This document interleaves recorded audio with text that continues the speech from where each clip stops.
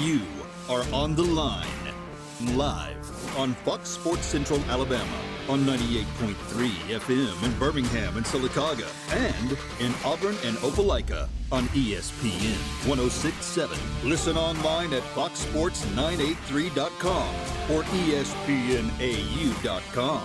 You are on the line with Noah Gardner and Levi Fitzwater. Join the show by calling 334-321-1390 or toll free at 888-382-7502. You are on the line with Noah Gardner and Lance Dawe on ESPN 106.7 and on Fox Sports Central Alabama on 98.3 FM. Monday afternoon. Hope everybody is doing well to start off their work week.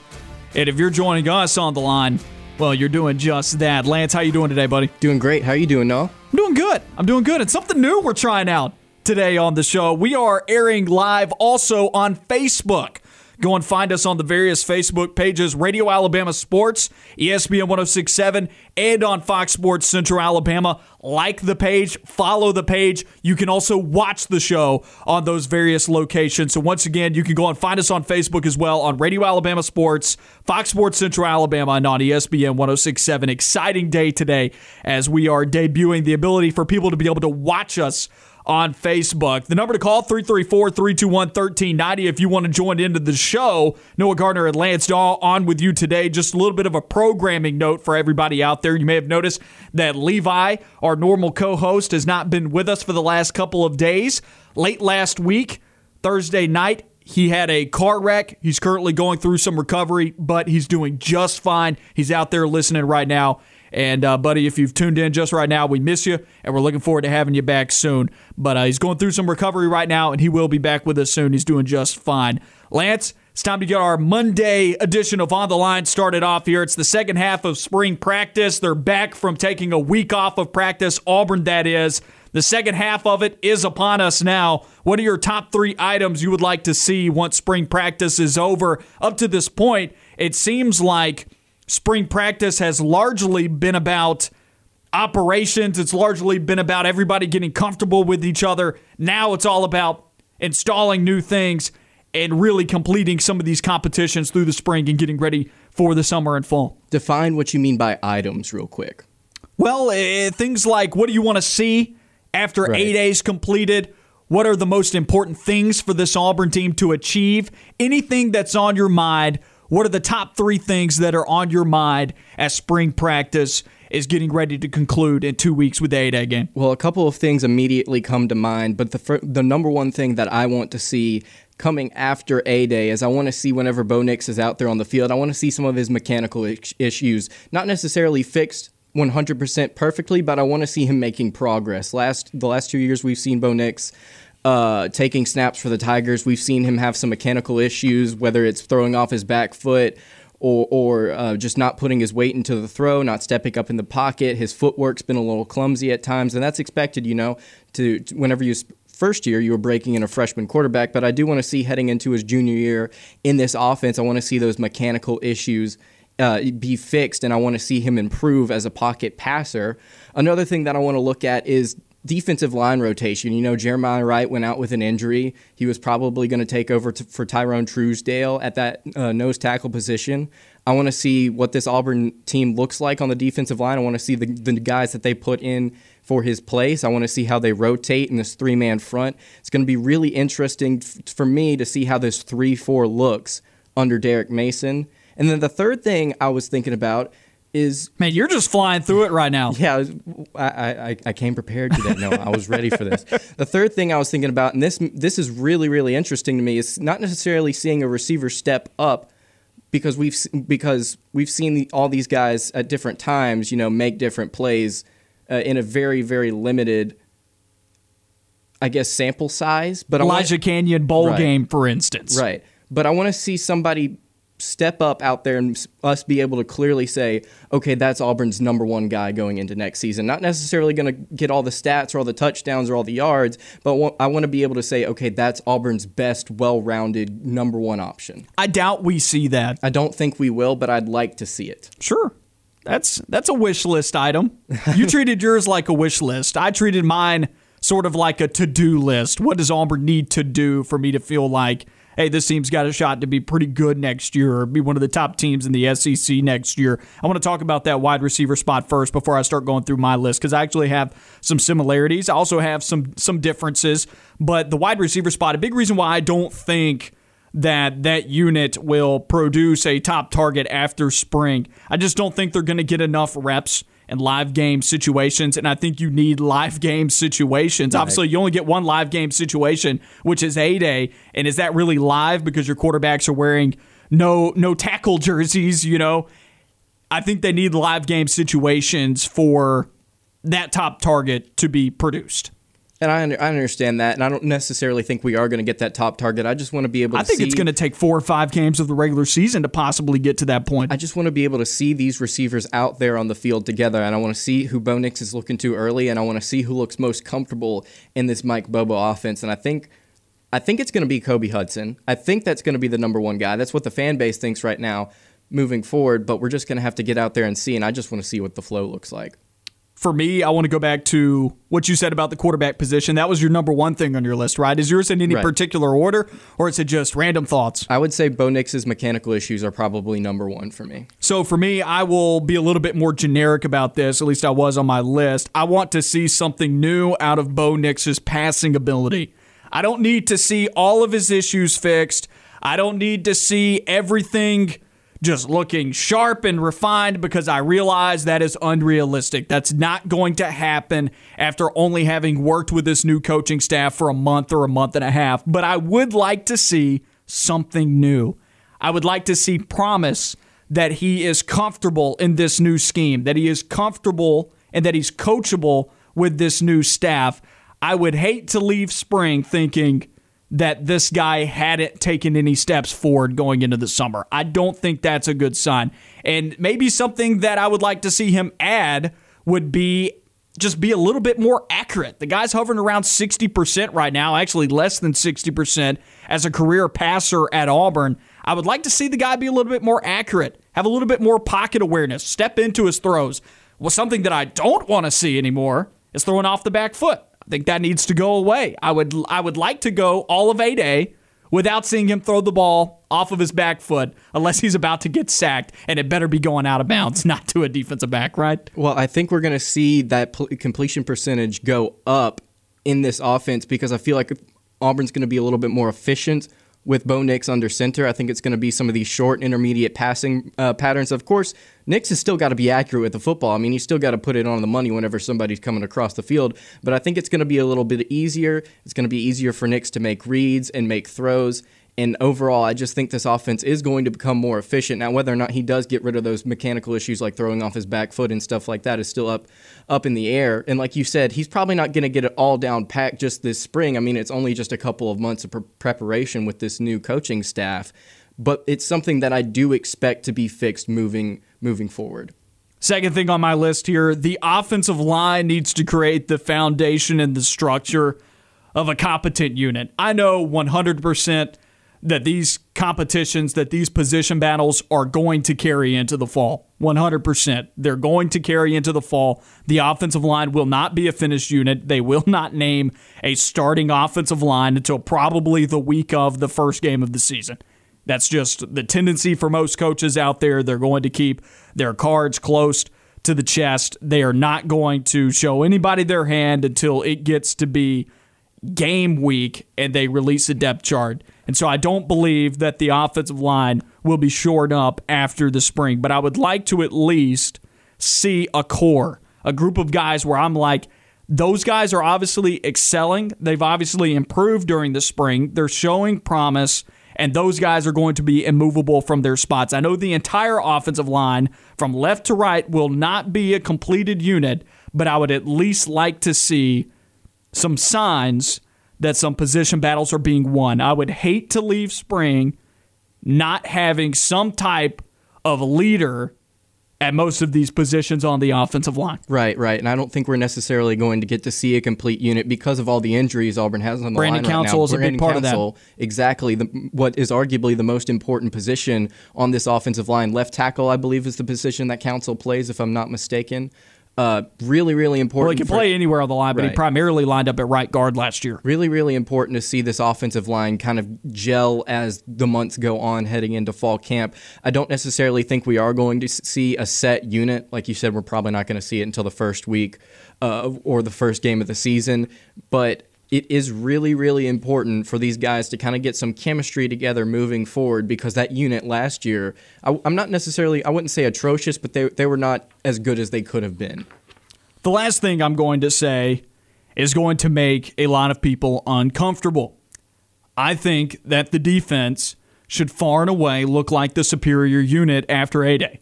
Now, that's not going to leave anyone happy, because everybody, for the most part, favors offense. They like to see an offense that looks good. Auburn has made offense look extremely difficult. They've made it look harder than it should be. I say that about some teams out there that where it's clear that they have athletes, they have good players on the offensive side of the ball, but for whatever reason it may be, whether it be play calling or scheme, it obviously was those two things with Gus Malzahn. For some reason, they make offense more difficult on themselves than they need to. It's kind of like reinventing the wheel. I think that the defense should look superior in most categories compared to the offense after we leave spring. A big part of that is the offense is going to be pretty bland. They're not going to install a ton of things throughout the spring. It also takes longer for the offense to fire on all cylinders. So if I'm expected to believe that the defense is truly rebounding this year from what was a disappointing year last season, they should far and above be the superior unit, especially with the level of experience on that side of the ball. They're vastly more experienced than the offense. All of their leaders are back. At every level of the defense, they have a substantial amount of numbers returning. Every single level, defensive line, linebacker, and defensive back. So there's no reason in my mind that this defense shouldn't be further along than the offense at this point. On the offensive side of the ball, you're still trying to figure out what your offensive line looks like. You've lost several running backs to the transfer portal. Of course, your starting running back, Tank Bigsby, is coming back, but you really don't know who your number 2 guy is going to be, whether it's Sean Shivers or Devin Barrett. There you go. I was about to forget his name. I was like, Devin Barrett. And then you're missing your 4th running back in that room because he's not on campus yet. Jarquez Hunter's still not on the plains because he's in high school still. The only position group that you really return a whole lot at is the quarterback spot, because Bo Nix is one of like 4 or 5 quarterbacks in the SEC that returned this upcoming year. And then the wide receiver group lost everyone to the draft. So the offense is lacking a lot of experience at multiple levels. The defense is not. The defense is returning a lot of guys and a lot of talent at that, a lot of raw talent. And some of it refined talent. I would say at the defensive back and the linebacker positions, a lot of it has already developed. Now, the defensive line's pretty raw, but the linebackers and the defensive backs are pretty refined. So this should be a situation where Derek Mason walks in, and as he's put it, a smorgasbord of talent on that side of the football. He walks in, sees all of that, and it's kind of plug and play with whatever he wants to do scheme-wise, and they should be able to do a lot of damage this year. So I think just based off of the nature of spring and that you're waiting to install a lot of things until you're closer to the regular season, a lot of things are going to be basic on that offensive side of the ball. You got a lot of young guys. They should be much further behind the defense in terms of development. So I think the defense should look superior in every way. And if they don't, I'm kind of concerned about that side of the football going into next year. I agree with you, and there are some numbers that I want to point out here real quick. Just go for it. I love numbers. Returning production is one of my favorite statistics to look at whenever we're talking about, looking forward to next season and what some teams are capable of doing. It's one of the reasons why I was so low on LSU, like a lot of other people last season. It's like, well, they were dead last in returning production. There's no way they And then the returning production that was coming back said, peace, I'm out. Exactly. I'm not playing with these guys. And so there was there's no way they finished better than 5-5. Auburn this year, something that Gus Malzahn was very good at doing at Auburn, was keeping a lot of returning production on both sides of the football. Auburn 54th in the country in returning production this season at 73% of their production coming back. That's 73% on the offense and 72% on the defense. Something I do want to point out, though, is talking about what's returning on this offense. The offensive line played and they got time and experience, but they didn't perform. Bo Nix has time and experience, but he didn't perform. So what's coming back on the offense that's returning didn't perform well. On the defensive side of the ball, you can argue, well, statistically, they didn't perform well either. But whenever you're talking as about a team, but individually, there's talent on that defense. The secondary should be really, really good. The linebackers may be one of the top 5 units in the country, top 3 maybe, with Owen Papo, Zakoby McClain, and all those other guys. So it's not like the defensive backs weren't getting turnovers either. So I think there's a lot to like about that side of the football, and they should dominate. More of On the Line will dominate your Monday morning here on ESPN 106.7. You are on the line with Noah Gardner and Levi Fitzwater. We'll be right back.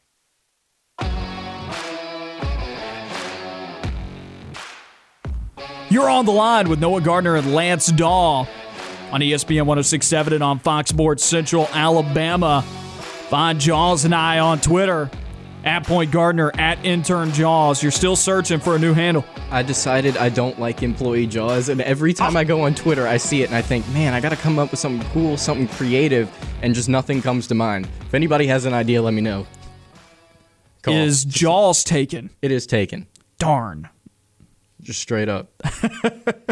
Number to call, 334-321-1390. We want to hear from you. Phone lines are open. Coming up in our next segment in about 11 minutes at 2:30, we're going to have Jeremy Law of RadioAlabamaSports on the line with us. We'll get all the latest on Alabama football and their spring practice, as well as we continue the college football conversation here on the Line. Keep up with all of the content the show is putting out on RadioAlabamaSports.net and on the Radio Alabama Sports Facebook page. Follow it on Twitter as well at Radio AL Sports. Between collegiate and high school sports content, we've got you covered. Once again, that's RadioAlabamaSports.net.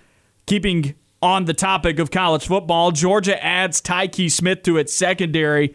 This was an Auburn target, and Auburn was linked closely to West Virginia transfer defensive back Tyke Smith, who is now electing to join the rival across the border, east of Auburn, not that far, 3 hours away, headed to Athens. What does this do for the Bulldogs' defense? Well, just looking at their roster and, again, talking about returning production and what they do have coming back on this defense, they do return both their starting safeties in Chris Smith and Lewis Klein.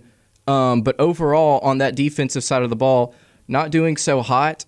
92nd in returning production in the country, 39% on defense. That's 126th in the country out of 129 teams. So Georgia is third worst in the country in returning production on the defensive side of the ball. I don't really know if this does a whole lot for their secondary. Again, Tyke Smith, if I'm not mistaken, is a safety. So to have two of your starting safeties returning, the only two players in your secondary returning, to bring on Tyke Smith, I don't really know what he's going to be able to do, considering he plays the same position. So I don't really know if this is a huge loss for Auburn necessarily as well, because of how much talent they have at the secondary. It would have been a huge boost, or would have been a boost for sure, but I don't know if it necessarily hurts them significantly. Would have been nice to have two West Virginia cornerback transfers on your team. But I don't know what he would have been able to do at Auburn. I don't know what he would have been able to do at Auburn either, with guys like Smoke Monday returning at safety. So I don't see this as necessarily a huge win or loss for either program. Do you have a lot of statistics on Georgia returning production?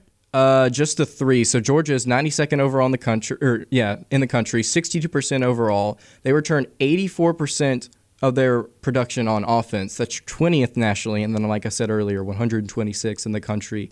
On defense, 39% returning. And then I do have a list of their returning starters as well right here. Man, you did your homework. Go for it, bro. I came prepared today.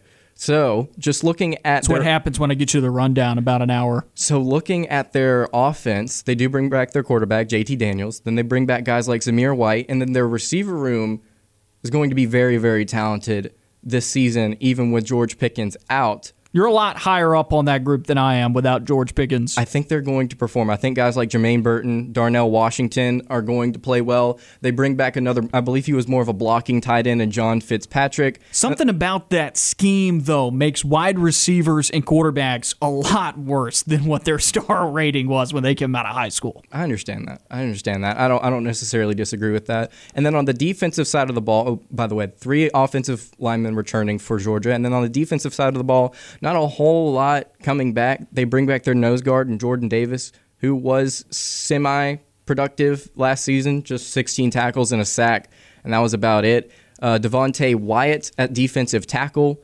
Nakobe Dean, their inside linebacker, played 76% of the defensive snaps for Georgia last season, led the team with 71 tackles.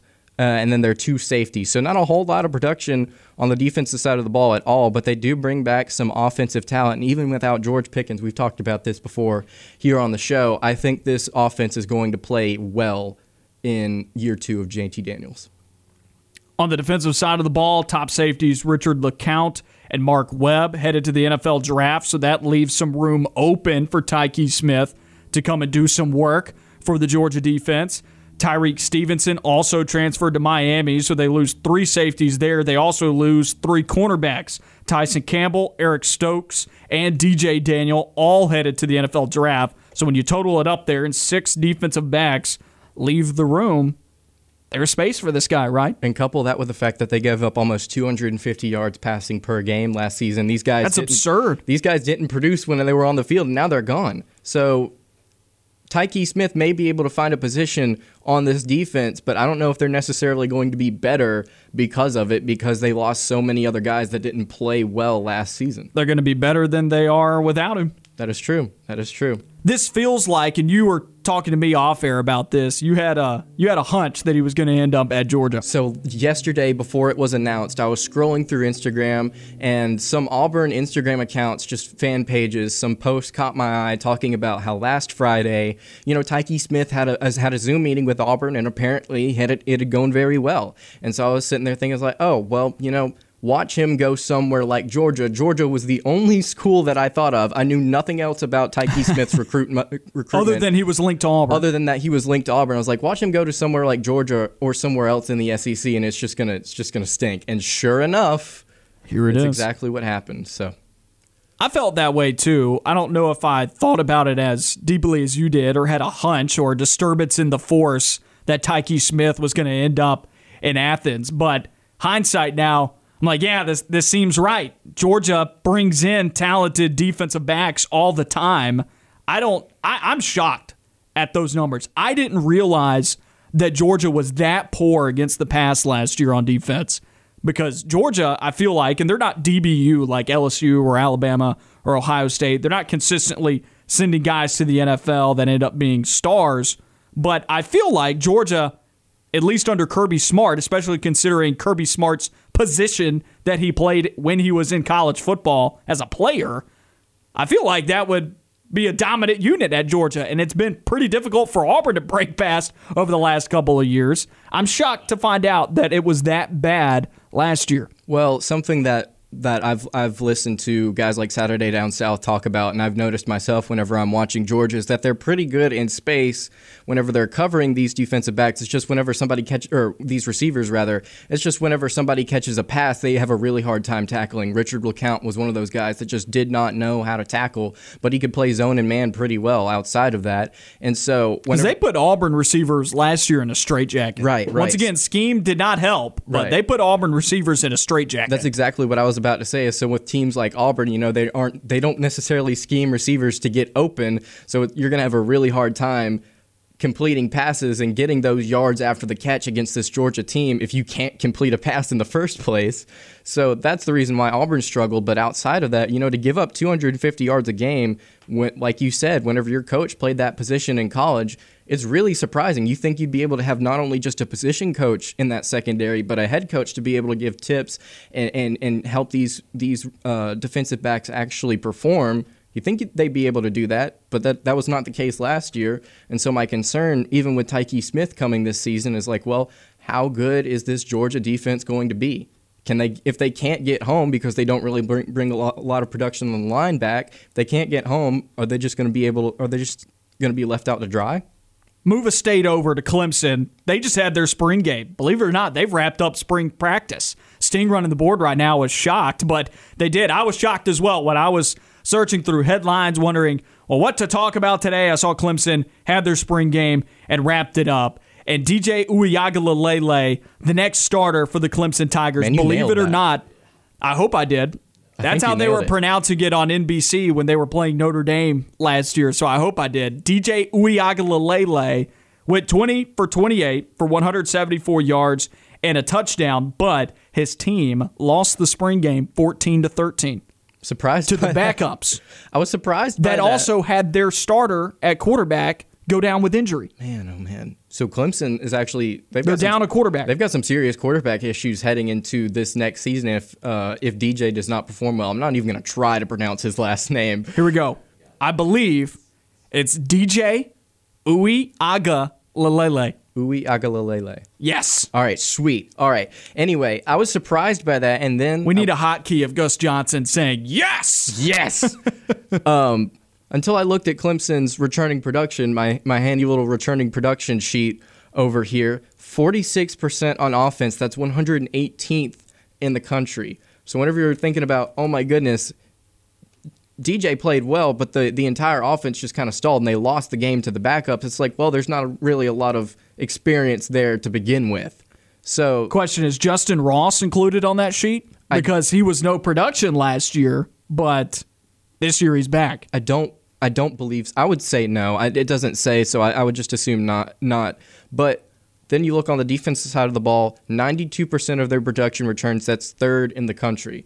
So you have an offense without experience. And I felt like their defense was kind of underwhelming at times last year. Right. Not like the ones before it. And a big part of that was because they lost so many great defensive linemen from 2 years ago. Right. So I could see it. When you're talking about experience in a spring game, I feel like that kind of matters. So you see the offense, inexperience, probably not going to perform well outside of DJ. And then you have the defense that does have experience, is probably going to dominate practice considering these two sides of the ball know each other well and they know each other's schemes and they play against each other every single day. Yeah. So after on the surface, it seems like Clemson maybe should be hitting the panic button, but all they need is just time. And it's still Clemson. They still got very talented players on their roster.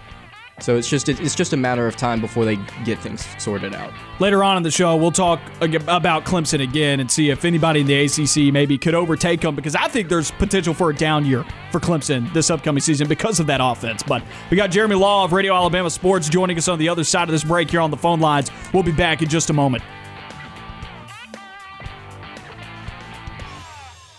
Stay on the line. More of the show when we come back.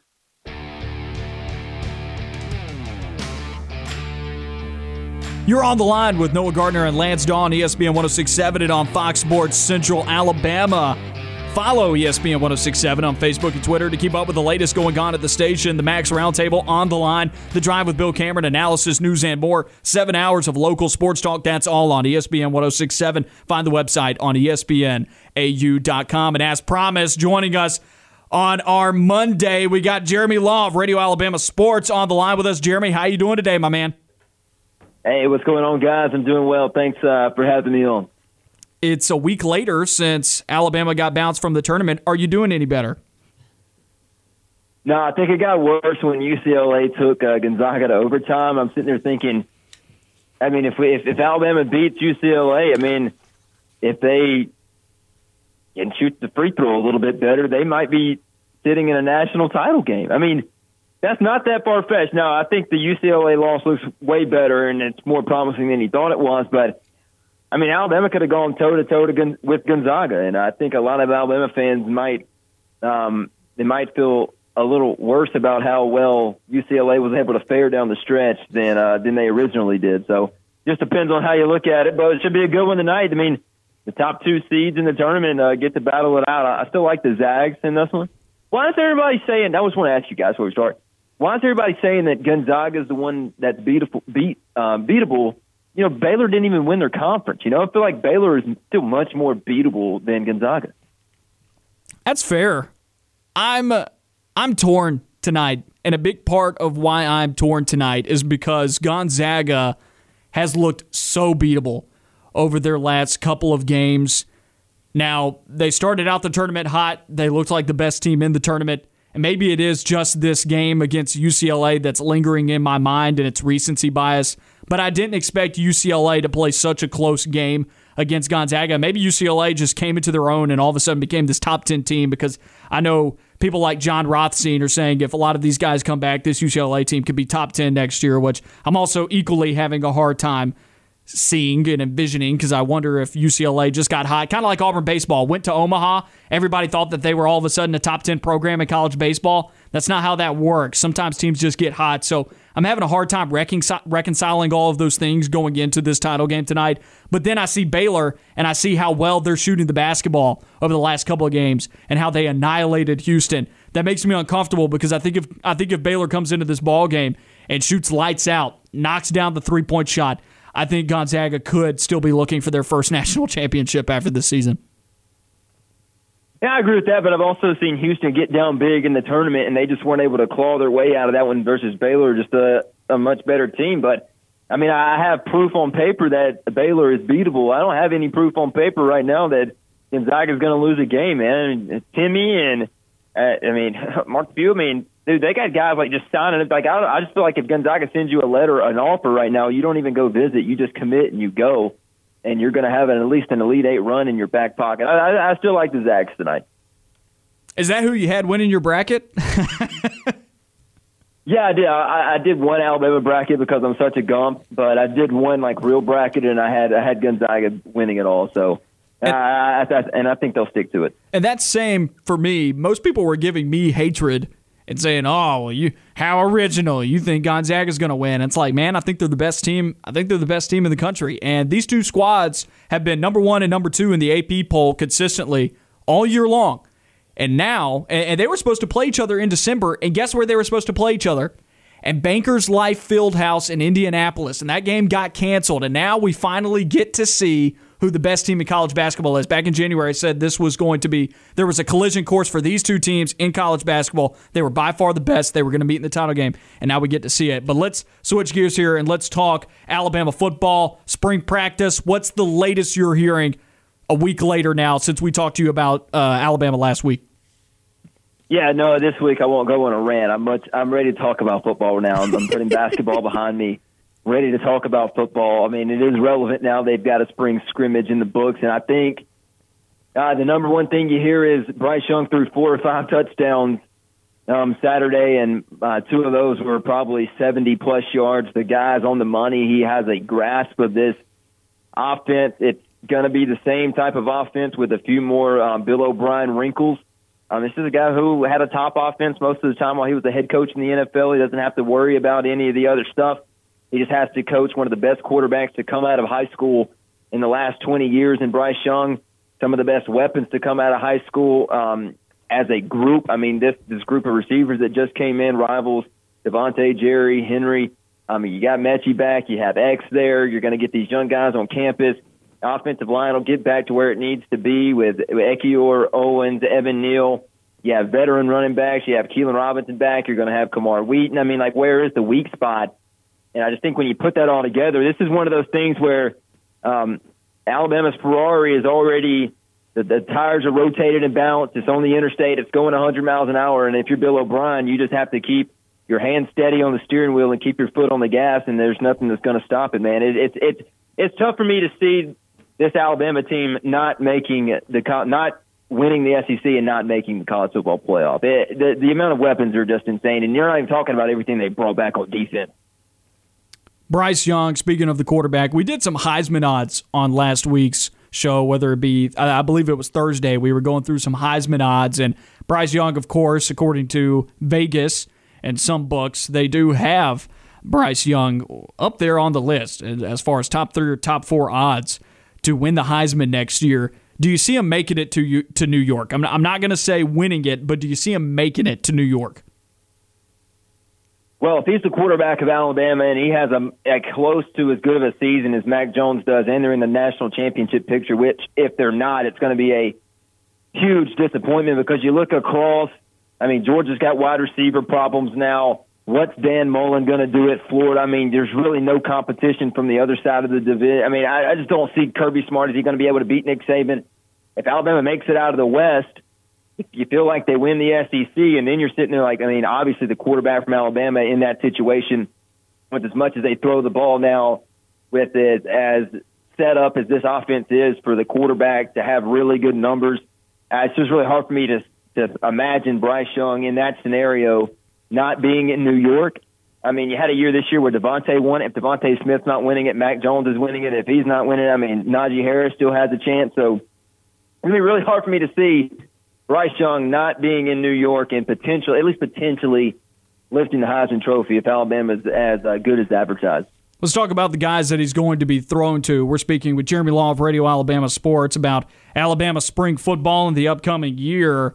Following this astronomical offensive season, Alabama's virtually, they have a new group at wide receiver. Who do you believe will be the primary target now that Devontae Smith and Jalen Waddle have moved on to the NFL?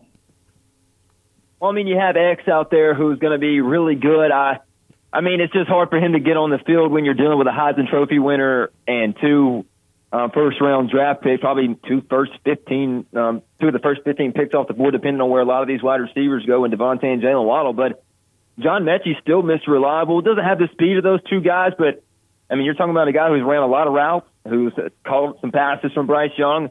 And then Slade Bolden is a Mr. Reliable, a Julian Edelman type guy. He's not going to beat you deep, but you just feel like he's one of those guys that is always open across the middle when he's on the field. Scored his first touchdown of his career versus Ohio State. I mean, you have the tight end Billingsley. I mean, there's a lot of options for Bryce Young to be throwing the ball to, and didn't even mention Ajayi Hall, Ja'Cory Brooks, Christian Leary, JoJo Earl, four of the top 70 receivers in the country, according to almost every recruiting site. They're all on campus.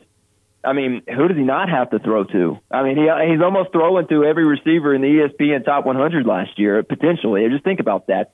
That's why it's going to be so hard for Bryce Young to not keep this offense moving at a pace similar to what Steve Sarkisian and Mac Jones and Najee Harris and Devontae Smith had this thing rolling at last year. Which side of the ball right now do you think is further along, the offense or the defense? I don't know. I mean, it's tough for Alabama's defense to stop Alabama's offense too, and I think that should probably be what's scary for a lot of people, because while Alabama's losing Pat Surtain, they're losing Dylan Moses, who played all last year hurt, Jalen Moody, Demoy Kennedy, Chris Allen, Will Anderson, Drew Sanders, DJ Dell, Phil Mathis, Josh Jobe, Malachi Moore, Jordan Battle, Kool-Aid McKinstry. I mean, the list goes on and on. I mean, how many more names do I need to throw out there? The defense is going to be just fine, and Nick Saban had the clip a week or two ago saying, if you're thinking you're going to come out here, run 3 yards in a cloud of dust and squeak out a game 21-17, you're going to be Will Muschamp and you can't find a job anywhere, because that's just not how college football works anymore. You're going to give up 35 points. I was in the gym a minute ago with the guy we were talking, like, look, Alabama's going to give up 31 points to Ole Miss. It's just, I mean, that's just going to happen. You're going to have to score points, and if Alabama's defense can give up 20 points or less per game, and if they're at that average, they're going to be playing for a national title. I mean, this defense doesn't have to be great, but I think in standards of 2021, this is going to be a great defense with veteran leadership.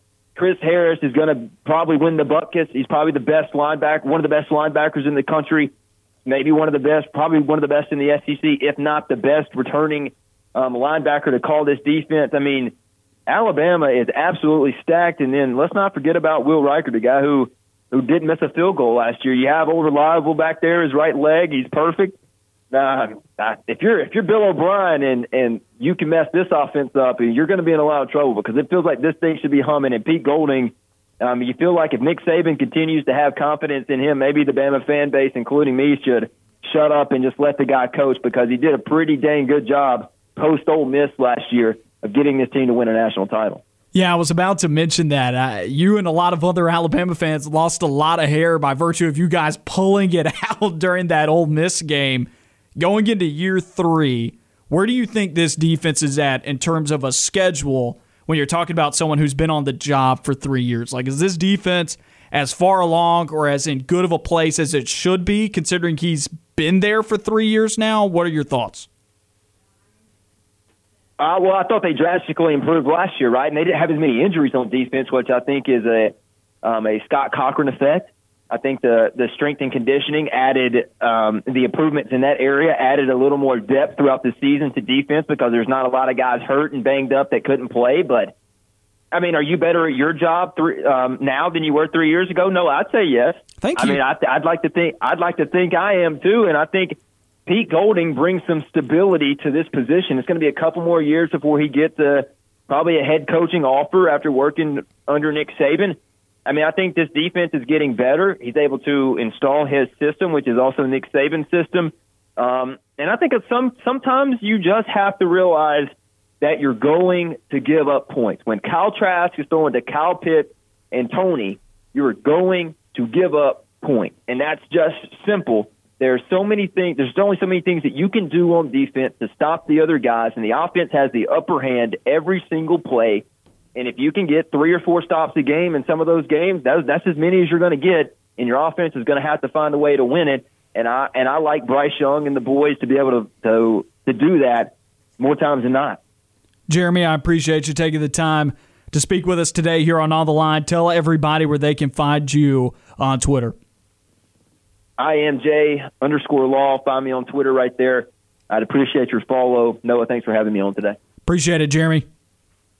That was Jeremy Law of Radio Alabama Sports on the line with us. And if you're an Alabama fan, he is a great follow because he will tweet about anything and everything under the sun in Alabama athletics, and with good humor and good analysis as well. So Jeremy Law, a good follow there. Jeremy Law of Radio Alabama Sports joining us on the line. We wrap up hour number 1 on the other side of this break. Stay with us here on ESPN 106.7 and on Fox Sports Central Alabama.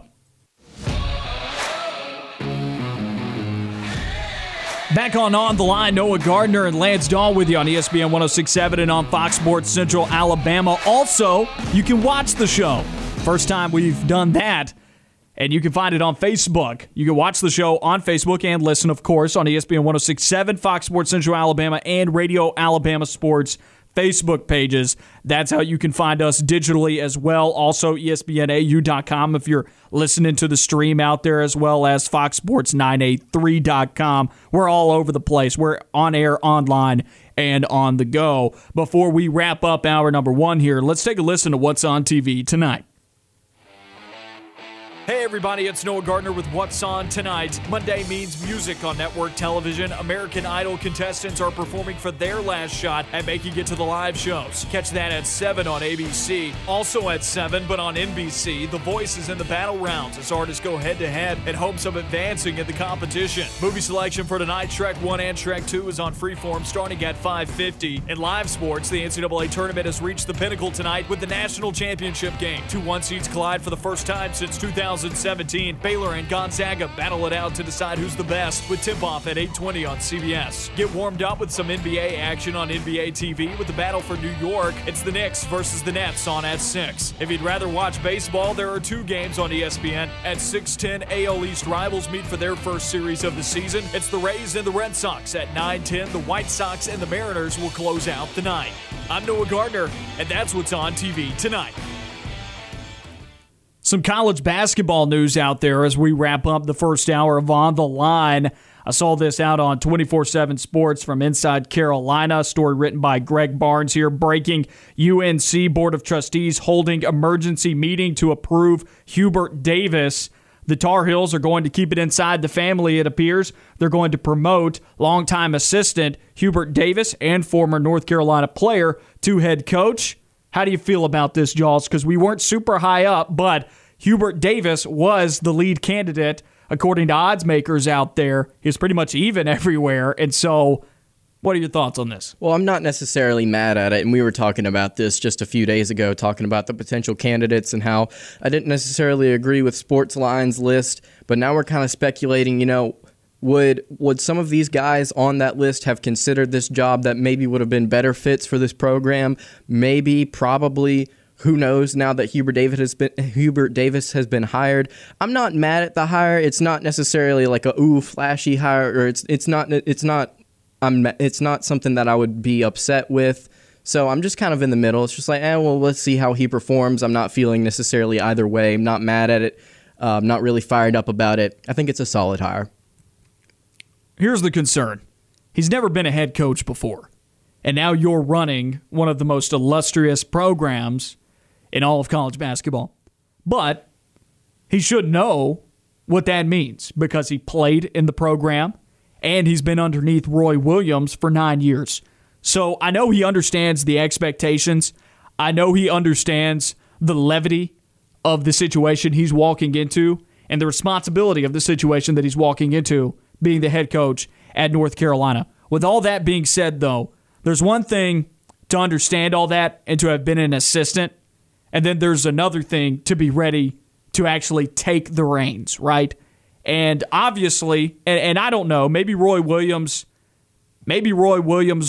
recommended him to the position. We don't know that. We don't know that for sure, but Larry Brown last week was saying that Roy Williams should have a heavy hand or the entire hand in picking out his successor.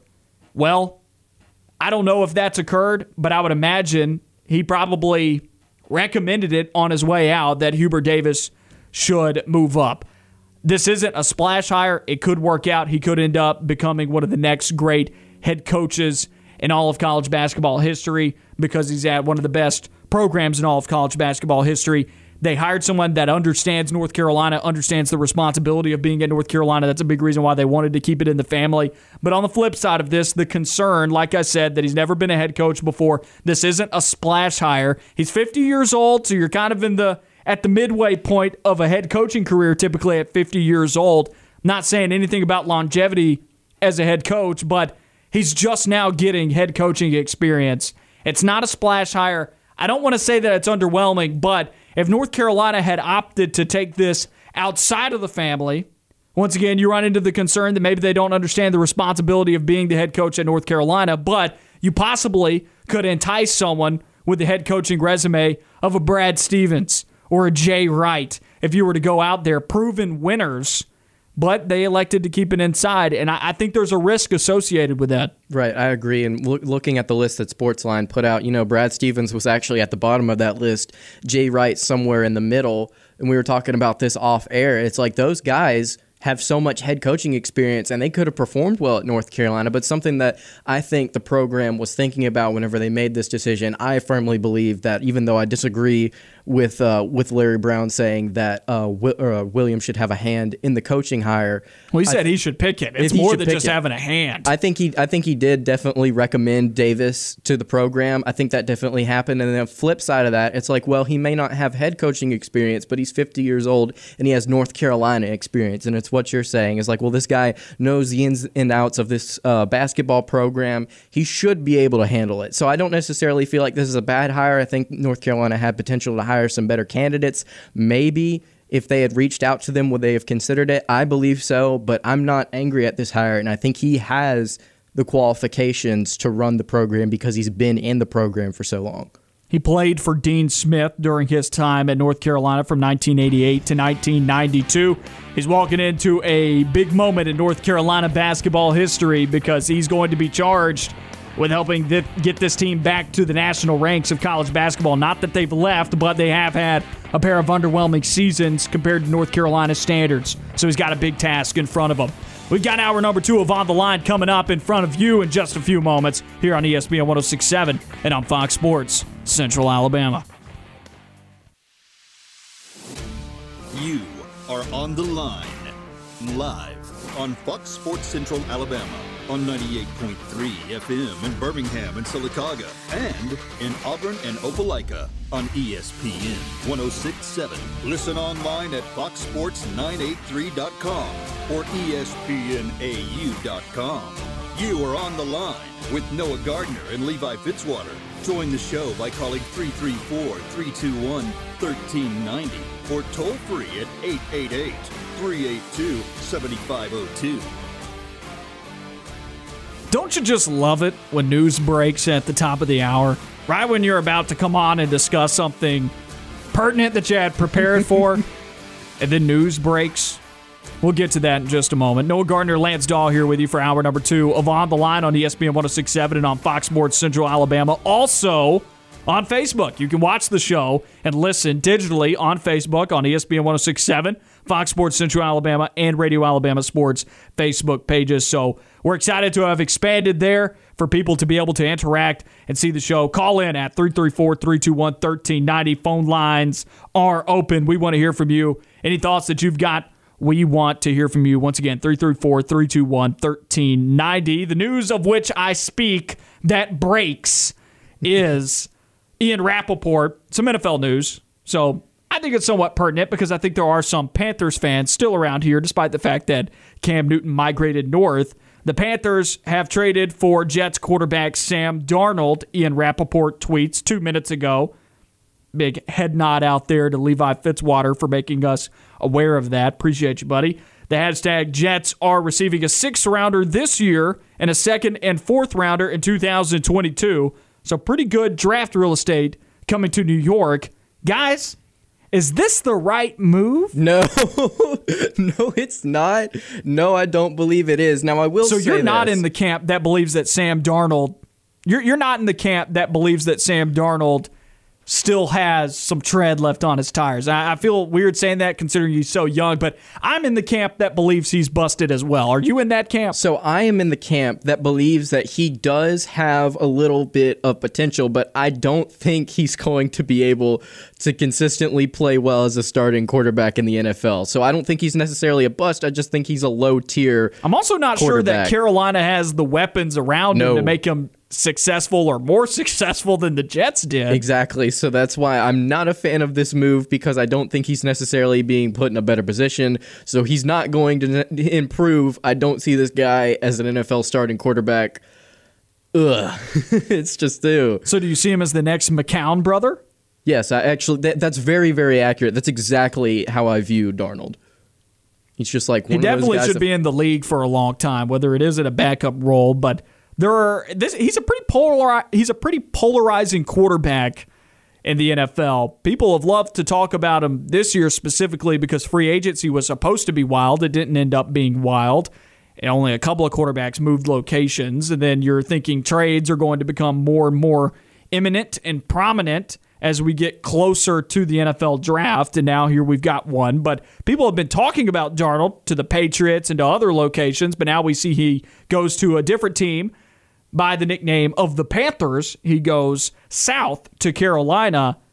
I think that the draft real estate that the Panthers are missing out on here, they must believe that Sam Darnold is the truth, that this guy is going to end up turning their franchise around, that this guy has got the tools to be a franchise quarterback, which once again, I've made the note that I don't believe he is capable of being a long-term top half of the league quarterback. I just don't think that we've seen that, and I wonder if the Jets have ruined him, and I don't trust the Panthers to be able to make the most out of the situation around a quarterback either, because they really didn't do that well for Teddy Bridgewater or Cam Newton before that.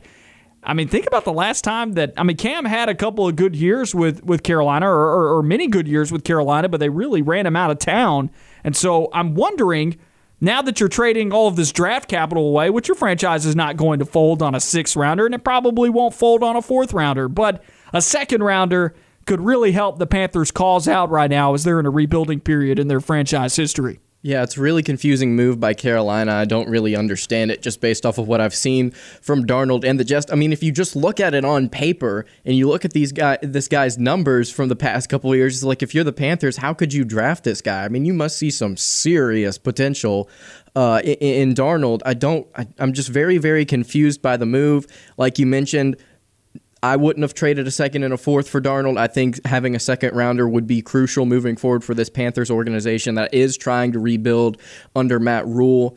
Like also you mentioned earlier, I don't necessarily think he has the pieces or the weapons to throw to that will put him in a better position than he was with the Jets. I would have liked to have seen him go somewhere in a backup role. We're talking about this just a minute ago. I think he would serve well in that role, maybe going back up Cam Newton, like you said, with the Patriots.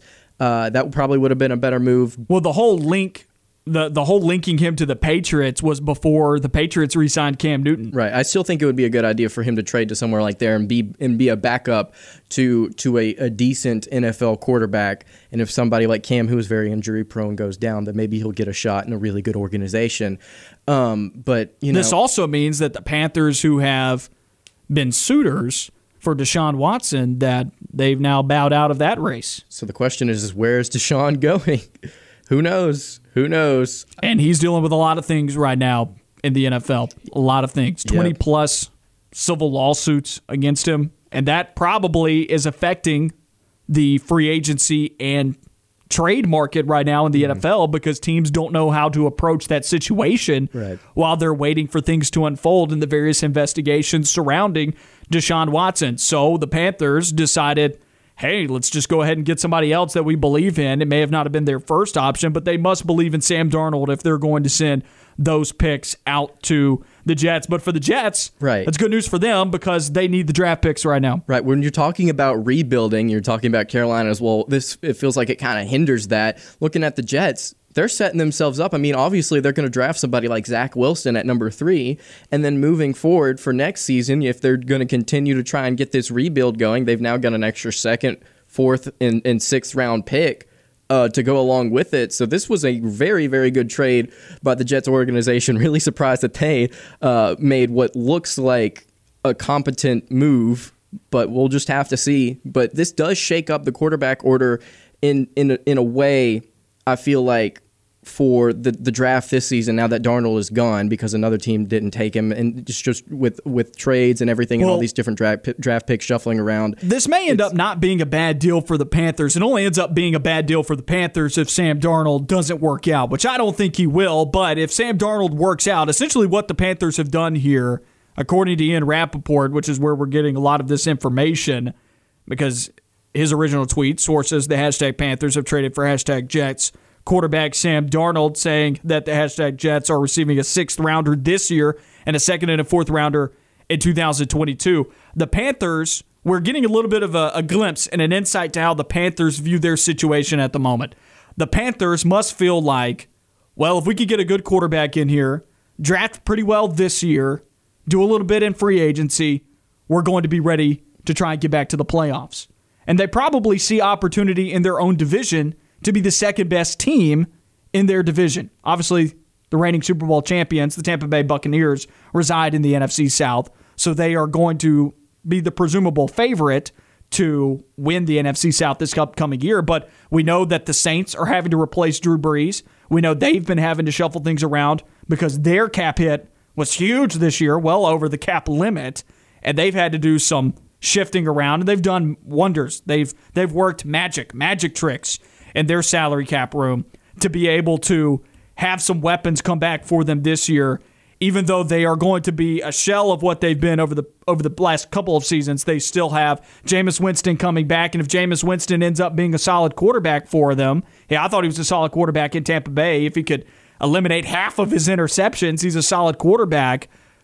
I think the Saints are going to be just fine and probably still finish ahead of the Panthers in the division. I don't think this moves the needle for me, but what I'm saying is the Panthers obviously view themselves that they are closer to being back in the playoffs than maybe we view them, because they are trading their 2nd and 4th rounders next season, not this season. So the Panthers still hold on to their 8th overall pick, where a lot of mock drafts have them drafting Trey Lance.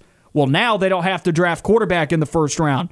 Now they can draft a skill position player, an offensive lineman like Penei Sewell if he were to drop that far in the 1st round. They can get someone that makes them better around Sam Darnold. So they obviously view themselves as a quarterback and a few pieces away from making it back to the playoffs, and this was the way that they were going to achieve that. I just don't, and I understand I'm not an NFL GM or anything, and obviously I haven't done as much research as these guys have in guys like Darnold. I just don't see it. Because if you are an NFL GM, you've been holding out on me, man. Man, I should be going places right now. But just looking at his numbers, 45 touchdowns and 39 interceptions in 3 seasons with the Jets, and obviously we know how bad that organization has treated him and how poorly the pieces around him have been positioned, but I don't see it with the Panthers. I just don't see it working out. I feel like they could have gotten somebody that's a little bit more steady, a little bit more consistent, and doesn't have so much potential to go wrong. All of our points here are based on the fact that we don't believe that Sam Darnold is going to amount to what people thought he would coming out of college, which is a shame because I really liked watching him in college. If things do work out for the Panthers, though, if he ends up being their franchise quarterback of the future, they win this trade. Right. 100%. 100%. Because they didn't give anything away to the Jets that I think turns the Jets organization around. It just contributes to it. Right, but taking potential aside, just looking at this trade on paper, The Panthers lost this trade. And right now, in this moment, the Panthers lost this trade. Now, we may see that change down the line. I think it's too early to say that. Look at the numbers. Look at what this quarterback that they traded for has done in the NFL. He's not played well. So the way it looks now, it looks like it wasn't a very good trade. But it may turn out to be something good down the line because Darnold still has that potential. We just haven't seen it yet. You're just betting that Carolina, it's not going to work out for Sam Darnold. Yeah, just based on what I'm seeing right now, I have a very hard time going out on a limb and saying Darnold will perform the level that the Panthers believe that he will. Sure. And it's hard for quarterbacks to, like Sam Darnold's not a top 10 quarterback. It's not a top 15 quarterback. It's hard to get into that range. It's hard to perform like that in the NFL. And some quarterbacks just haven't. Some quarterbacks don't. And Sam Darnold, through this point in his career, hasn't had it. Is that the New York Jets' fault, or is that Sam Darnold's fault? We'll find out. I don't know if the Panthers have the greatest track record with quarterbacks either, so it doesn't give me a whole lot of confidence. If Sam Darnold had gone to New England, my whole opinion on this changes, because I think Bill Belichick at least knows what to do to build a scheme around his quarterback to at least try and help him be successful. So I think part of this is the location, which maybe isn't fair. So time for a Twitter poll here. I've got it up on my account, @PointGardner. The results have already gone final. But I asked everybody, who would you rather see win the national championship tonight? And we'll preview this national championship later on in the show. But who would you rather see win the national championship tonight? Gonzaga, Baylor, or the eye roll emoji? Mainly meant to be there because you're not happy that either of these teams are here. I feel like a lot of Auburn folks, because Auburn played both of these teams this year, really aren't happy about seeing these teams in this national championship and really aren't attracted to this overall national championship matchup. But I think by far, these are the two best teams in college basketball. That's exactly right. It's like, how could you be upset with a matchup? Like you said back in January, it's like these teams are on a collision course to play each other because they are by far the two best teams in college basketball. Scorched earth. Everyone in college basketball was worse than these two teams. Literally, they are on by top. A decent gap, probably. Right, exactly. They're on top of the world by a very, very large gap, in my opinion. So to be able to see them go head-to-head in a national title setting, it's like, why wouldn't you want and that? They've been on the top of the mountain all year long, if we want to use that analogy, because they've been on the top of the mountain all year long as the number 1 and number 2 teams in the AP poll.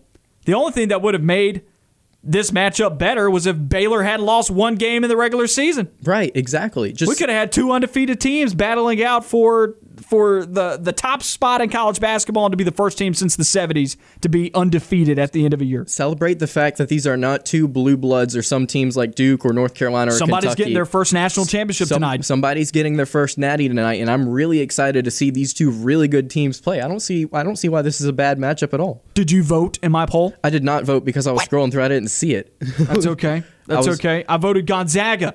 I would vote Gonzaga as well. I would vote Gonzaga as well, just simply because I feel like this team has earned it. They deserve, with as many games as they win every year, and against good teams too in non-conference play, not in the WCC, but in non-conference play, they have tried to challenge themselves and play good teams every year. And it's probably hard to get teams to schedule you if you're Gonzaga, but I want to see this team join the ranks of college basketball's elite and at least get a national championship so that we can begin talking about it that way. So more of On the Line on the other side of this break. We talk Auburn women's basketball hiring Johnnie Harris and some other things going on in Auburn athletics, baseball. We've got it all for you on the other side of this break. You are On the Line with Noah Gardner and Levi Fitzwater. We'll be right back.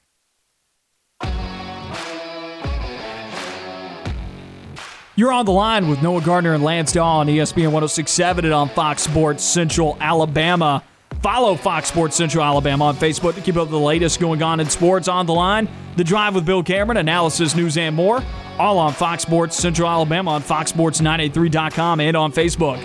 That's foxsports983.com. Big thank you earlier to Jeremy Law of RadioAlabamaSports for hopping on the line with us, talking some Alabama spring football. If you missed that conversation, go and find the podcast wherever you get your podcast. We were going to talk about Auburn women's basketball, naming Johnnie Harris as the new head coach in that previous segment, but the Sam Darnold news broke about a potential trade to the Carolina Panthers. All that was sources from Ian Rappaport we were getting that at the top of the hour. I literally waited till we were about to go to hour number 2 for it to break. So let's move on here to Auburn women's basketball. Over the weekend on Saturday, the Tigers announced Johnnie Harris as the next women's basketball head coach.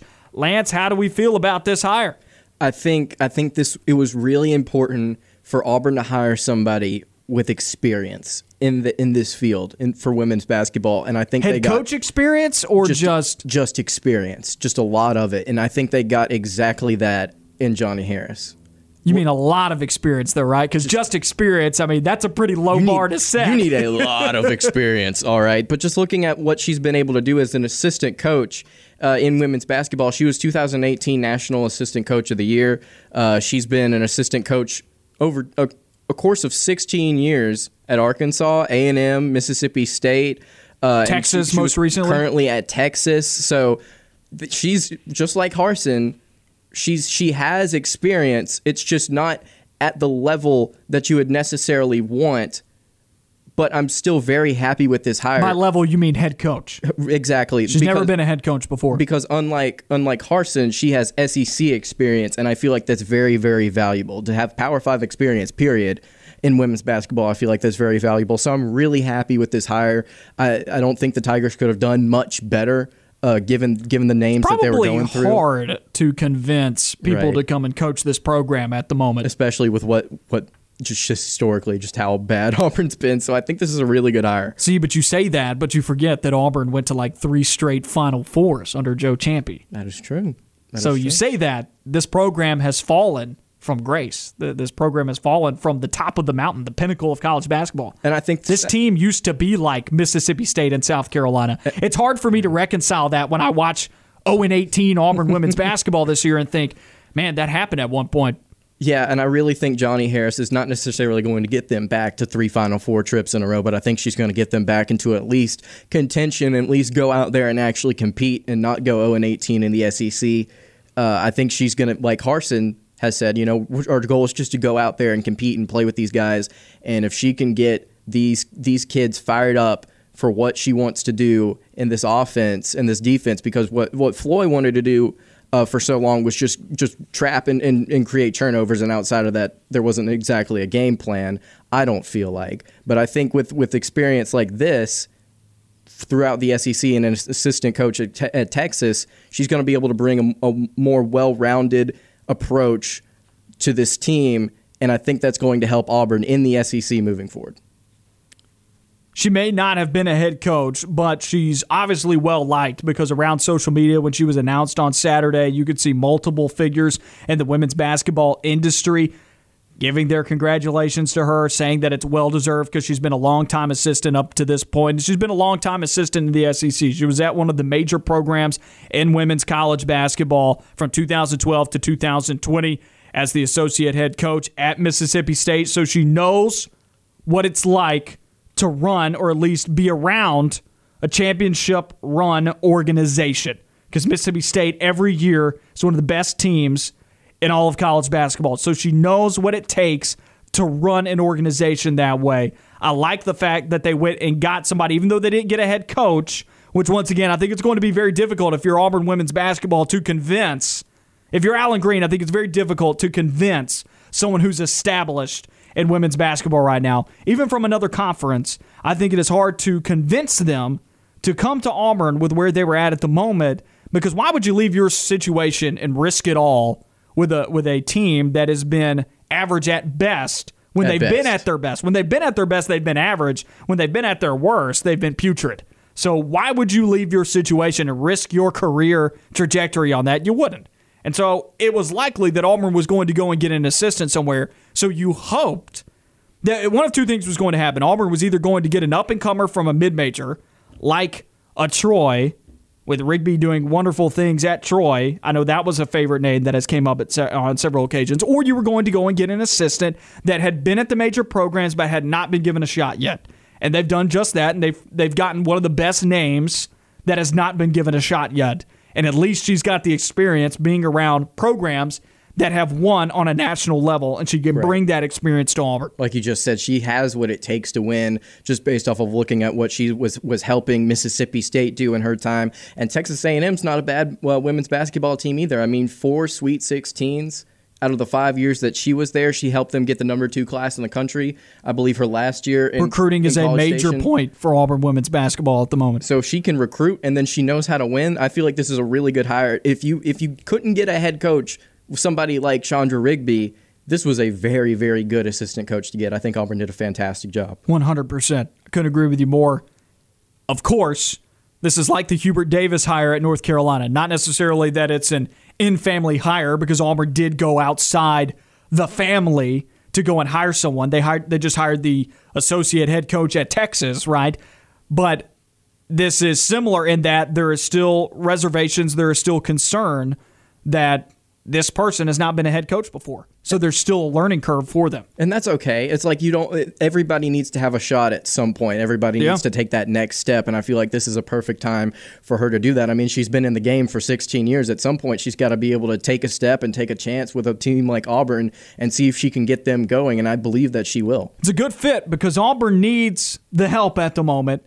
And this is her shot. She's getting her shot. And so you know that she's going to give it her best. She's going to give it her all. And she's going to be she's probably going to have an extremely high attention to detail.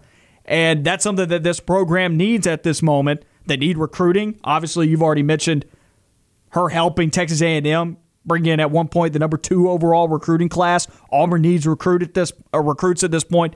They need a vision and they need promise for the future. So I agree with you. I think that this is a solid hire. I think this is probably about as best as Auburn could have gotten on this front, considering the nature of the program and the situation that any coach would be walking into at this moment. This is huge, but I want to bring up an important point about this. Everybody wants to talk about there's no fan support for Auburn women's basketball and that is the fan base's fault and shame on them for all of these things. My question to you is, does winning or fan support come first? And what role does she play in that? That's a good question. I think winning right now, just based off of where this program's at, I feel like she's got to be able to win a little bit more than what Flo was able to do last year. I think that comes first. For right now, for season 1, you got to be able to not go 0-18. I feel like that's the most important thing, and then fan support will come after that. There are very few coaches out there who can cultivate fan support without winning first. Bruce Pearl was one of those coaches, and how did he do it?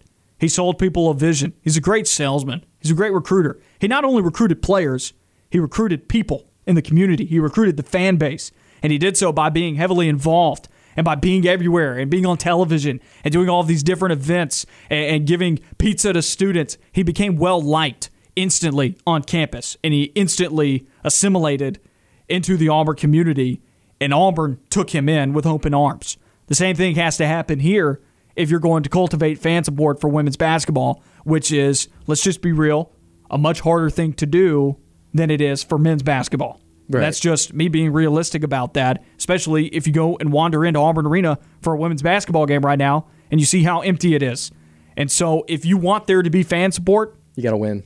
Not only do you have to win, there's got to be some type of you got to back up what you're talking, right? But I do think there has to be a similar level of community involvement. And like you just said, it's going to be so much more difficult. You got to recruit fans. Right. It's going to be so difficult to do that for where Auburn is currently at as a program right now. Now, does she have the ability to do that? I believe so, just based off of her track record. I believe she has the potential to do both, not only recruit, but actually win at a consistent level. And this isn't a hot take either. This isn't a hot take either. Auburn's school pride for women's basketball right now is at level 0. Right.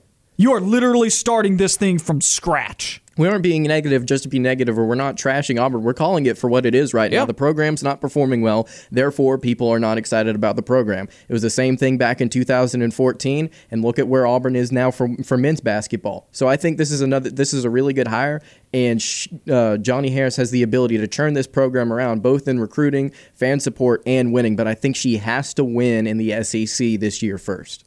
100%. 100%. I think winning is going to do a lot for fan support, but I also think that if she took a similar route, and not everybody has the personality to do this. That's why I said very few coaches have the ability to recruit a fan base like Bruce Pearl was able to. We'll see if she's able to do that. I'm going to be keeping my eyes glued right now to these first couple of months of women's basketball, or this first season for women's basketball. What type of steps are taken to try and recruit a fan base, because it's twofold. It's more than just recruiting players. It's also recruiting a fan base, because that's going to help snowball this thing and help build it. The fan base has to be alongside it as well. If you want to see women's basketball be good, part of that is investing in it. Right, and once you get people actually invested in it, you get people coming to the games, it's not only going to support you, it's going to support your players, and it's going to make them want to go out there and actually compete and actually show people this is what we're able to do.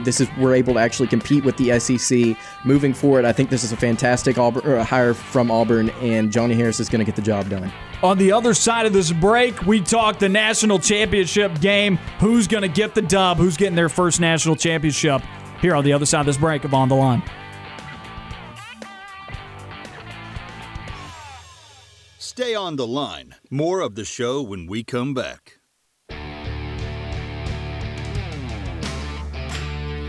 Back on the Line, Noah Gardner, Lance Dawe with you on ESPN 106.7 and on Fox Sports Central Alabama. Phone lines are open, 334-321-1390. We want to hear from you. Wherever you're at, however you're listening, call in, 334-321-1390. Find Lance and I on Twitter, at Point Gardner, at Intern Jaws. I talked about the Twitter poll briefly to open up hour number 2 here, and that Twitter poll was, who would you rather see win the national championship game tonight? That was found on my account, at Point Gardner. The results are already final, so sorry if you cannot vote in it, but most people, 49% of folks, said that they would rather see Gonzaga win. That was the number 1 option. Number 2 was Baylor, with like 30-something%, I think, and then it was like 15% an eye roll emoji because they weren't happy that either of these teams were there. So, or maybe they just thought they were being funny.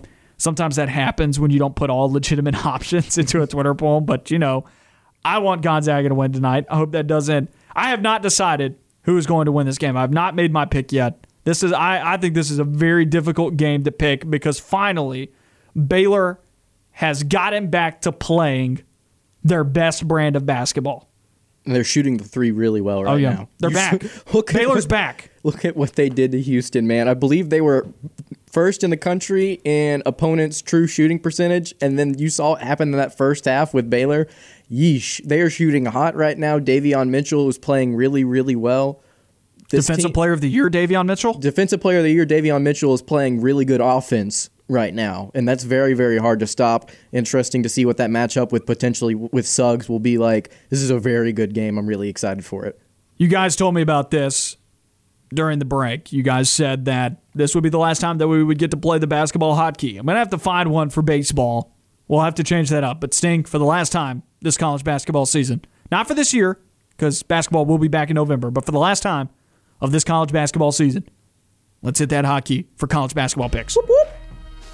That was a little anticlimactic, not going to lie, but it didn't hit as hard as I thought it was going to. Well, it's all right. We still got it. Sting, get on the mic with us, bud. Now we've got intern Sting. That's right, intern Sting's on the line with us as well. But we've got to try and churn through some time here to get through the whole hotkey, right? I'm going to ask each of you, what is the most important thing for Gonzaga and Baylor both to do? Like something individual for each team. What is the most important thing for each of these teams to do in order to win this ball game tonight? And then we'll get to picks. Don't give me a pick yet, but what's the most important thing? A key, if you will, if we want to be cliche. I think for Gonzaga, it's two things specifically. The number one is you got to be able to defend the three-point line with how hot Baylor is shooting right now. Well, you know what? Let's leave it at that. I'm going to say Gonzaga has to defend the three-point line, and that's the bottom line. If they can do that, Gonzaga has a really good chance to win this game. As far as Baylor is concerned, I think you got to be able to play team defense. You got to be able to stop the bigs down low for Gonzaga. Defense wins championships. If you can get that done tonight, you're going to win the basketball game. 65.3 points allowed per game for Baylor. Got a really stingy defense. I think they have what it takes, but we'll just have to see. Sting? For Gonzaga, I don't know. I think this may not be necessarily the biggest key, but I think that a huge one for Gonzaga is being able to get Baylor's guards in foul trouble, and as a result, Gonzaga get to the line, because Baylor's guards have a tendency to accrue some fouls, especially early on. They're handsy. Yeah, and Drew Timme draws fouls like they're going out of style. So It's the handlebar mustache. It is. It's his magical power. It's the power from the handlebar mustache, the playoff beard of college basketball. If he shaves it, he's nothing. So what's Baylor going to do? I think Baylor just has to play their game and make threes because they had to continue to do what they were doing against Houston and just do it well. I'm terrified for my bracket. Not that it wasn't already, set on fire or that my dog ate my homework or whatever. Not that after day one I wasn't already like, forget this. But I did pick Gonzaga to win the national title, and I would like to see them win the national title because I would like to see them join the ranks of college basketball's elite. And I think with the national championship and the amount of games they win every year and how relevant they are every year, and these guys have proven they're just as good as North Carolina, Duke, Kentucky, even on their best years. They've proven that. They just haven't quite been able to get to the top of the mountain and sit there all alone. They haven't been able to achieve that yet. And as Vince Lombardi said, the one at the top of the mountain didn't just fall there. This Gonzaga team has climbed to the top of it over a long time period under Mark Few. So this game's got me really uncomfortable for Gonzaga. I'm rooting hard for Gonzaga because they didn't play well last time out against UCLA. And I thought UCLA, the average offensive team that they are, I didn't think they would be able to keep up with Gonzaga's brute force with that front court with Drew Timme and Corey Kispert and then the back court of Jalen Suggs. Like all of these talented players, I didn't think they'd be able to keep up, and they did. And that scares me because you know who definitely can keep up? Davion Mitchell and Teague. And Baylor and the ability Jerry Butler. The ability to shoot the three ball, how well they're doing right now. Like that is what scares me about this upcoming basketball game for Gonzaga. So I'm going to say this, control the game if you're Gonzaga. Play your style, don't get out of it. Don't allow don't allow Baylor to run you up and down the floor, knocking down three after three. You got to rebound, you got to close out possessions because Baylor's going to attack the glass. They're always towards the top of college basketball in terms of offensive rebounding numbers. So make sure you clear the glass. Limit turnovers, don't allow them to run. Don't give them any more buckets than they're already going to get by shooting the three. Auburn struggled with that in the turnover category against them earlier this season. And then dominate the paint. Do what you do well, Timmy. Draw the fouls and make your buckets down low. Dominate the paint. Make sure the only thing that Baylor can beat you at, make sure it's just three-point shots. Because if you do that, you're going to have a shot to win this ballgame. You're going to have a pretty good shot to win it. So you're picking Gonzaga to win. Well, I haven't made that pick yet. The thing that Baylor's got to do is knock down threes. I agree with both of you guys. They've got to play their game and hit threes. If they're not hitting threes, they lose this game because Gonzaga is better than Baylor at every single other facet of the game of basketball other than being just a hot team from beyond the arc. Because when they get hot, Baylor is better than everybody in college basketball at shooting the three ball. Right. Just looking at what Gonzaga is able to do from an efficiency standpoint, first in the country in field goal percentage at 55%. That is absolutely insane. This team averaging 91.6 points per game. I mean, they almost look unstoppable. But you saw how they played against an average, what I feel like was an average all-around UCLA team just a couple of days ago. I think UCLA just happened to get Gonzaga on an off day, and they were also just happened to be playing the game of their life. I mean, you don't go 12 of 18 in 29 points if you're Johnny Harris. I don't think they got Gonzaga on an off day, though. Gonzaga still scored 93 points. I mean, it seemed like they scored every time they touched the ball. It's still. I don't feel like UCLA is necessarily a good defensive team. So that's a good point. KenPom rankings don't have them there. So this is a toss-up game for me. I don't really know which direction to go. It could go either way. It just depends on the first 10 or so minutes of this game. Whoever gets into their flow first, probably going to win. And I just have a really tough time picking this. Pick it. It's time. You can't say draw. You can't cop out here. Yeah. Boys, I'm going to go with Baylor. I'm gonna ride the trend. I'm going to ride the trend. I think Baylor's hot. I think they'll be able to exploit some things that the Zags have been able to do so well this season. I think they're going to be able to stop them down low. I'm going to go with Baylor. I'm going to go with the hot hand. Sting? All right, well, I don't know. For a lot of the same reasons, I'm not totally sure. You talked a big game about him picking it, and now you're Who you got? Well, I mean, I don't know. Just thinking, I think I'm going to go with Gonzaga because I like it. And I think that foul trouble thing is going to be huge for Baylor. I think Timme is going to get down low and draw the foul on Baylor's guards and force them to play I think there's off a of him. mismatch down low. Yeah, I think there is a mismatch down low. Absolutely, Baylor is so guard heavy, and they play positionless basketball for the most part, but their front court only exists, and I don't even know how to pronounce the name. I know I got Uiagalelele good earlier, but this is not one. It's like Chamba Chachua? Is that? I'm not sure, but I know who you're talking about. Close enough. Yeah, I think Gonzaga will win, but honestly, if we get a game like we did Saturday night between Gonzaga and UCLA, I'll be satisfied. I'm going to do my best on this care. name. I am intent on making sure that I at least try and get it here. Okay, Chamba Chachua. I think I did get it right the first time. Yeah, I think you're pretty spot on. Matthew Mayer, remember the name. He's going to have a Dante DiVincenzo type performance coming off the bench for Baylor. He's dangerous off the bench. I bring up Chamba Chachua because he's the leading scorer of the front court for Baylor, and he averages 6.4 points per game and only 5.1 rebounds per game. He's the second leading rebounder on the team as well. I was gonna say, that feels doesn't really jump low. off the page. I'm taking Gonzaga as well, and after I've thought about it for a couple of minutes here and had you guys say some things as well, I feel actually pretty confident about it. I think this Gonzaga team is going to be able to control the tempo pretty well. They're going to rebound. They're going to dominate down low. It's a mismatch. Baylor's got no answer for the post play. I think Gonzaga has an answer for the three-point shooting. Yeah, I agree. But I don't think Baylor has an answer for Gonzaga's play down low. Right, I agree with you. I feel like it's somewhat of a mismatch down low, but I got to ride with the hot hand. I got to ride with the team that's shooting hot. And they are hot right now. And Gonzaga's not been playing fantastic as of late. I'm just going to go with the trends. Although Gonzaga on paper is the better team and it's a mismatch, I gotta go with Baylor. I think the paper champion becomes the actual real national champion.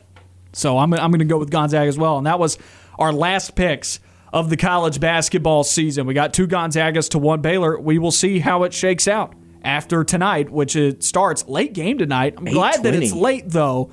Yeah, East Coast people are like, oh, my goodness. I even think some Central Time Zone people are like, oh, my goodness. They're going to be asleep at halftime. Until 11. Like, it's going to be 2.5. It's going to be almost 2.5 hours when you add in halftime. That's fair. That's a good point. Yeah, I didn't think about that. The 8:20 part does change the dynamic a little bit, considering it also, if it had started at 8, I would agree with you. You might be done by 10. But with halftime and all the commercials that they're going to tack onto it, and then the one shining moment montage, they're going to reach, they might get to 11 o'clock. I'm curious, guys. Do you think this game's over by 11? That's another pick. We'll Everybody place your bets. Depends if they go to overtime. Oh, if they go to overtime, like then it's 11:30. Like gracious. No, I think the game will be. I think it'll be over by 11. I'm going to say yes. I'm going to say yeah. That's probable. I'll say yes as well. I also really wish that this game was on the weekend, because if it was on the weekend, the time that it started wouldn't matter.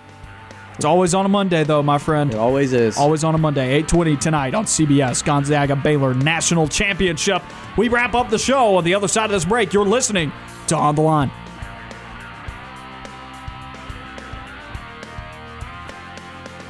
On the Line on Fox Sports Central Alabama on 98.3 FM and ESPN 106.7.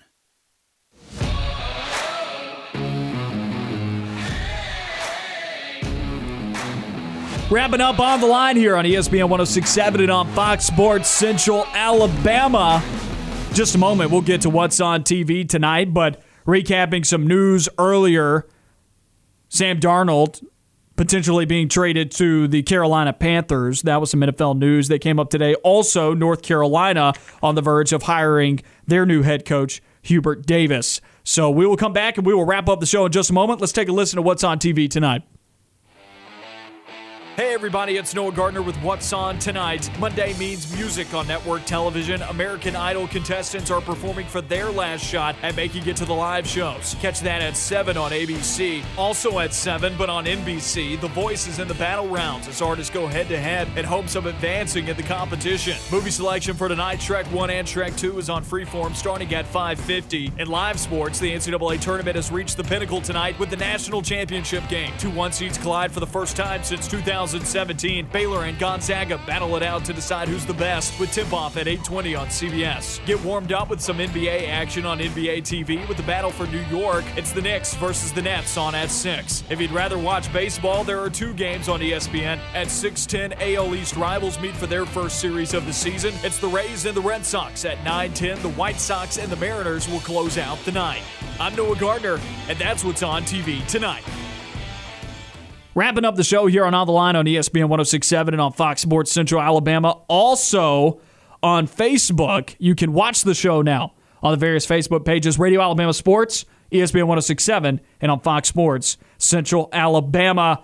Following the first series of the season, and we're going to welcome Sting back into the show. Big-time baseball fan in the room. Helps me outnumber the others in here because Sting and I, diehard baseball guys. Lance, Levi, So happy to have Sting joining us back on the line once again. The Braves, after their opening series of the season, they're 0-3. I'm shocked, but also not shocked because I've kind of came to expect this.